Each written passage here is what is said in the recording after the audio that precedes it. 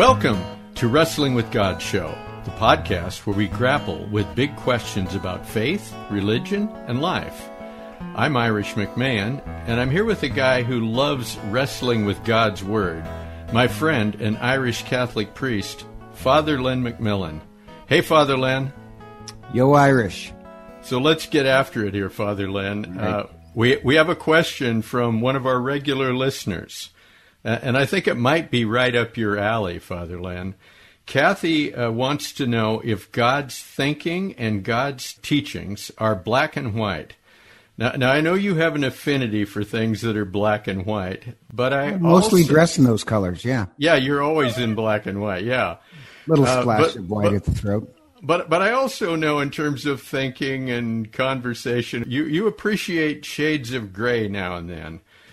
So, Father Len, is God's thinking and God's teachings always black and white, or are there a few gray areas here and there? I love the question. And I want to be clear, this is more my answer than any official church teaching. Oh. But, yeah, so I'll tell you my answer. My answer would be, I actually think from God's view, they're black and white. From our view, there's a lot of gray. And there's a danger in thinking too much that I can see the difference.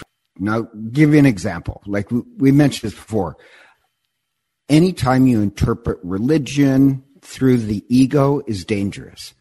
Because many Jews expected that the Christ would come and make them successful and powerful and conquer their enemies. And it does not exactly say that in the Old Testament, but it's easy to interpret the Bible that way.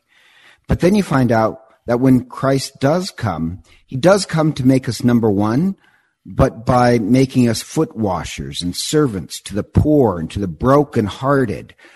So Christ comes to make us number one, but to make us more powerful than hate or selfishness or depression or disease. That's what he means by number one. And they keep thinking number one means being, king and wealthy and powerful. So Christ's definition of being number one is different than people's definition. So that's what I mean that, from God's side, I think morality and teachings are black and white.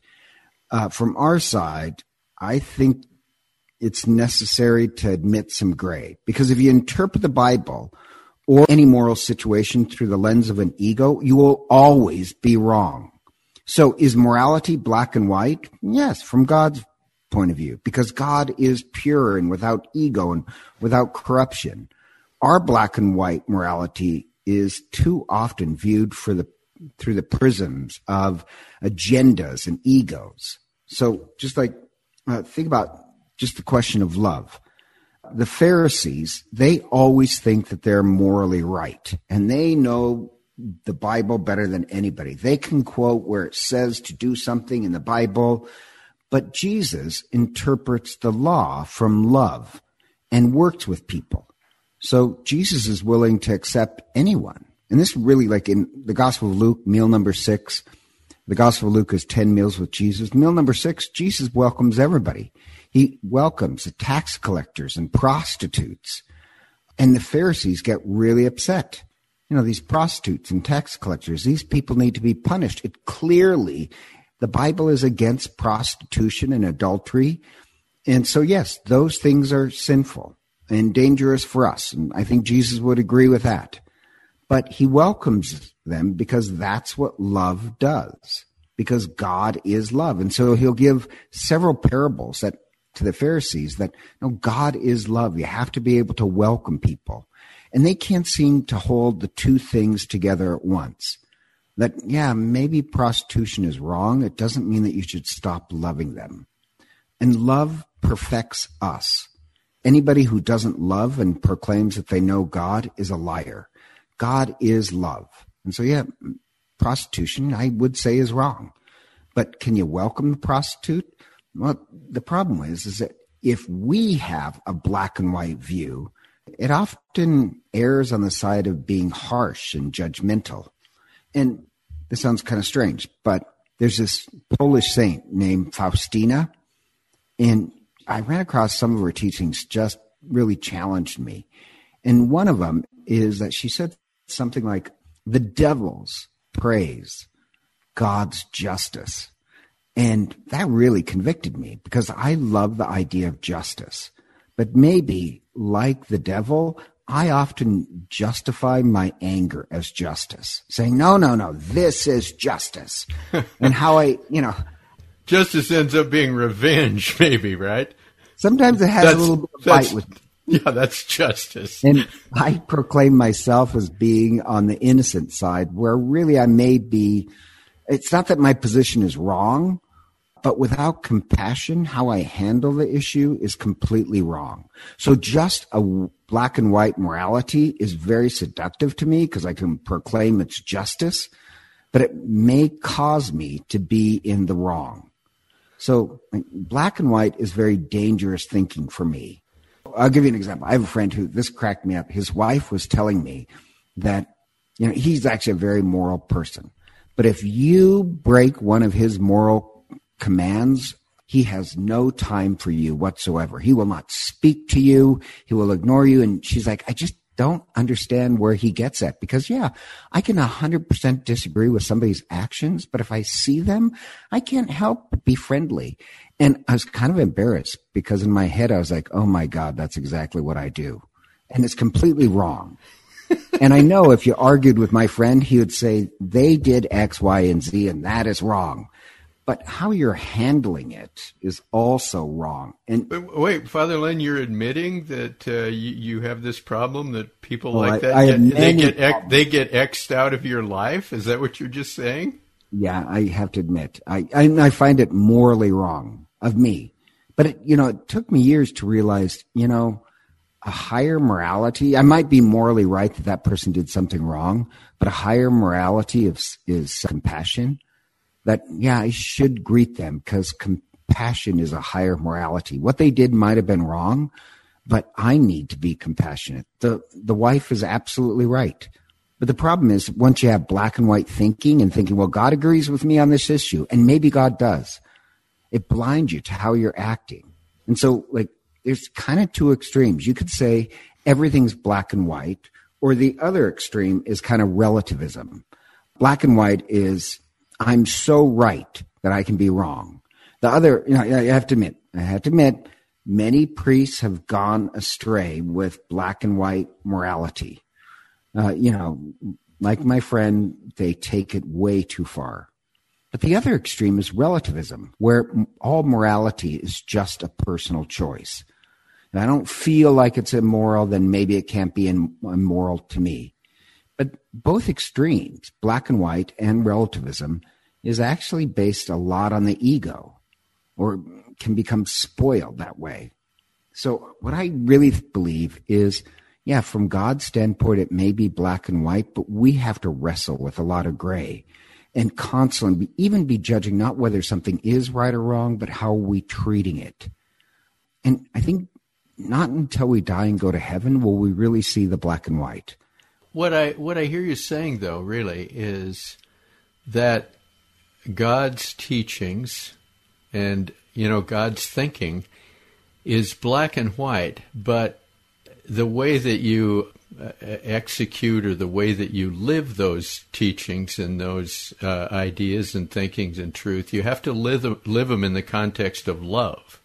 Right. And so that forces you to have compassion and empathy, and you don't X people out of your life because they've, wronged you or they've violated some moral code or whatever. Right. And the other thing is that not just that, but, and this is something I really do believe, that God is constantly trying to make us evolve in our morality. And what we accept, I should say, as moral in one part of our life is not moral in a later part of our life, even as a human beings. I'll give you an example. Yeah, give me an example. I can see it like, just what is he talking about? So, to be honest, that's always a look on your face. But so there's this guy named Dan Savage. Do you know who Dan Savage is? I do know who he is. So he's very anti-religious. Oddly enough, his dad is a deacon. His family is very, very Catholic, and he has his axes to grind. And he is really, I have to admit, a sharp debater and thinker. So that part of me kind of admires him, in all honesty. This is the gay activist who lives in Seattle. Yeah, he's like an actor or something, but he's a sharp thinker. I mean, I give him credit. And he has an axe to grind. He said, the Bible is a radically pro-slavery book. Well, the problem is that that's not so black and white if you really read the Bible. God actually makes us evolve on the question of slavery. And first of all, white supremacists let's admit this, they used the Bible to support racism. The problem is that there's really no white people in the Bible. So you got a problem there. And the other is that if you look at like St. Paul in this letter called Philemon, he exhorts Philemon, this slave owner, to grant freedom to a slave named Onesimus. And he says, this is partly why Onesimus ran away and went to Paul. And Paul writes his owners just to protect the slave. He says, maybe he ran away for you for a while so that you can have him back no longer as a slave, but more than a slave, a beloved brother, especially to me. How much more to you, both in flesh and in the Lord? So Paul is advocating that Philemon treat him as a brother. And it's true, St. Paul never comes out and says Christians don't own other people. But the problem is slavery in ancient times is not equatable to the southern slavery that we knew. That, in fact, slavery was completely different. People would sell themselves into slavery. It was just a way of paying off debts. It wasn't the brutal slavery of the Deep South. And nowhere does the New Testament condone slavery. So it's not a radically pro-slavery thing. And also, as I said, it's culturally, it's different. But the Bible also forbids brutal slavery. There's excerpts in Leviticus, so that's very ancient, that you shall not rule over a slave with harassment, but fear your God. If you abuse slaves, God's going to get very upset. Also, none of the slaves in the Old Testament could be forced into labor through kidnapping. And they can sell themselves for a period of time in servitude. So it's a completely different animal. But here's the point. The odd part is that you see this evolution with slavery. What you see in the Old Testament is this evolution where first, the people, they were allowed to have slaves, but they couldn't have Hebrew slaves. And then God comes back and changes the command to no male slaves. And then God comes back again and changes the command. All slaves must be free after so many years. So what God seems to be doing is that God doesn't seem to like slavery. Now, yeah, you could take that as a black and white position. I think God really doesn't like slavery. But that may have been too much for ancient people. So God has the people slowly evolve away from the idea of slavery. And then Christ says that, he has many things to teach us. We're just not ready for them yet. So when you get to Christianity, the church, in the very early church, they rejected slavery in their masses. So while at Mass, while society allowed slaves, at the Eucharist, the master and slaves were treated as equals. St. Paul says in Christ there is no free or slave, man or woman, Greek or Jew. So the church was this island of radical equality. So reading the Bible as black and white is what those who attack Christianity do. That's why you have to say, well, is whatever issue, is it a black and white issue, or maybe it's an issue that God is trying to make us evolve, that what is permissible in one part of the Bible is not permissible in another, because, as Christ said, I have many things to teach you, you're just not ready for it. So when we stand before Christ, the source of all justice and goodness and compassion and love, yeah, I think everything will be black and white. But until then, and even up and then, Christ will keep having us evolve. So I trust that Christ's morality is black and white. I do not trust that humanity's interpretation of what is black and white. I don't even trust my own interpretation. I hope my morality, what it was when I was in my 20s, and I have to admit, in my 20s, morality was very black and white.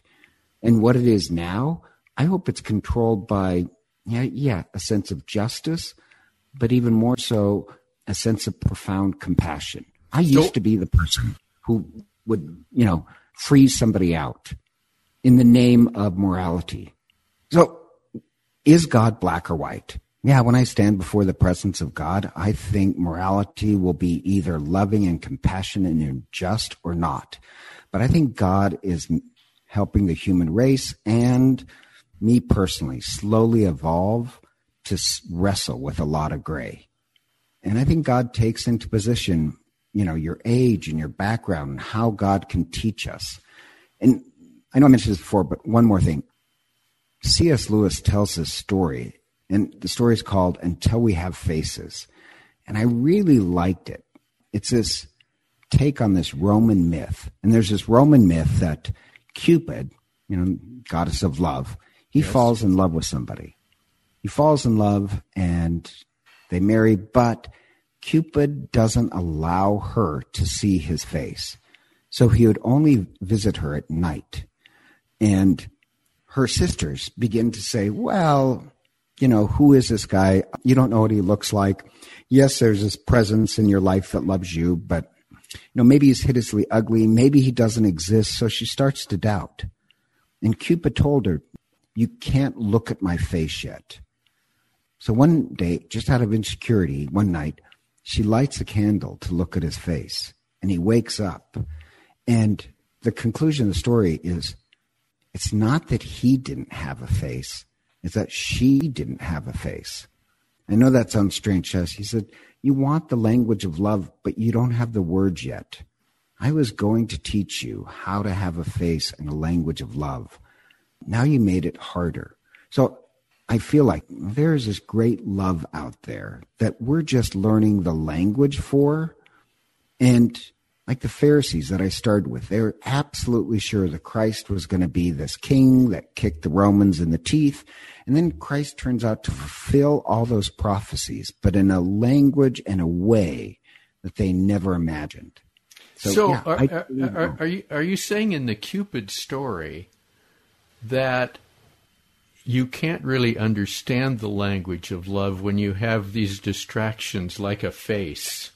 Are you saying that? It kind of sounds like that in a way. Yeah, I don't think you can understand morality in the language of love until we develop, by face, it means some real depth to our personality, until we understand exactly who we are. Like, I know this sounds kind of strange, but the older you get, if you're lucky, you gain gravitas to who you are. And I know now you're giving me that look that you don't understand what I'm talking about. No, I totally do. So just in case people don't, this sounds kind of strange. I was at a reception once with my sister, who I think actually has the DNA of a pit bull. Somehow they spliced it into her. And she is very aggressive. And we can see this married man hitting on this younger girl. It's just very obvious, and it's disgusting. And she's very uncomfortable, but she's playing, the coy coetus. And you can see she's uncomfortable, but she's just kind of like, oh, ha, ha, ha. And I say to my sister, because we both see the same thing, I said, she shouldn't be doing that. She shouldn't treat that like a game. She should come out. And she's only like 20 years old. And I said to her, well, you wouldn't allow some guy to do that to you. And my sister said, oh, when I was 20 years old, I probably would have. She said, I gained gravity to my personality. That's why I use that phrase. I gained gravity to my personality. And I know who I am and what I will and will not accept. But at 20, I don't think I would have known how to handle that. And it's not that moral issue, but like the older you get, you gain some gravity to your personality, some weight, and if you're lucky, if you're evolving. Well, that's when it says, I don't have a face, it's not like she didn't have a face. She didn't have this presence to her to really understand the language of love. So when it comes to morality, yeah, I think from God's side, it's black and white. From us, depending on our background and who we are and our age, it depends how much gravity we have that we can understand the language of God's love. So God is very patient, just like with slavery. I think God was always against slavery. It just took us some time to get the language to be against it. I mean, that makes total sense, Father Lan. I think that's a good way to wrap this up. And for those of you listening, we welcome your comments on Black and White and Gray and all things Wrestling with God Show podcast. It's easy to get those to us. You just head over to our website. It's wwgshow.com. That's wwgshow.com. And you click on the questions button, and you'll find it in a little blue ribbon on your desktop or laptop version of the website, or by clicking on, there's a little 3-line menu on the mobile version. You click on that, and you'll see the questions button. And if you're enjoying the Wrestling with God show, please share your favorite episodes with your friends and subscribe, rate, and review our podcast at Apple Podcasts or wherever you get your podcasts. It really does help people discover us. And by the way, subscribing to our podcast is free. Some people are confused about that. In fact, I think they've even changed the language on Apple Podcasts, and they now call it following us as opposed to subscribing. Anyway, it's free. And the thing is, if you do subscribe or follow us, it will guarantee that you'll know when we publish a new episode.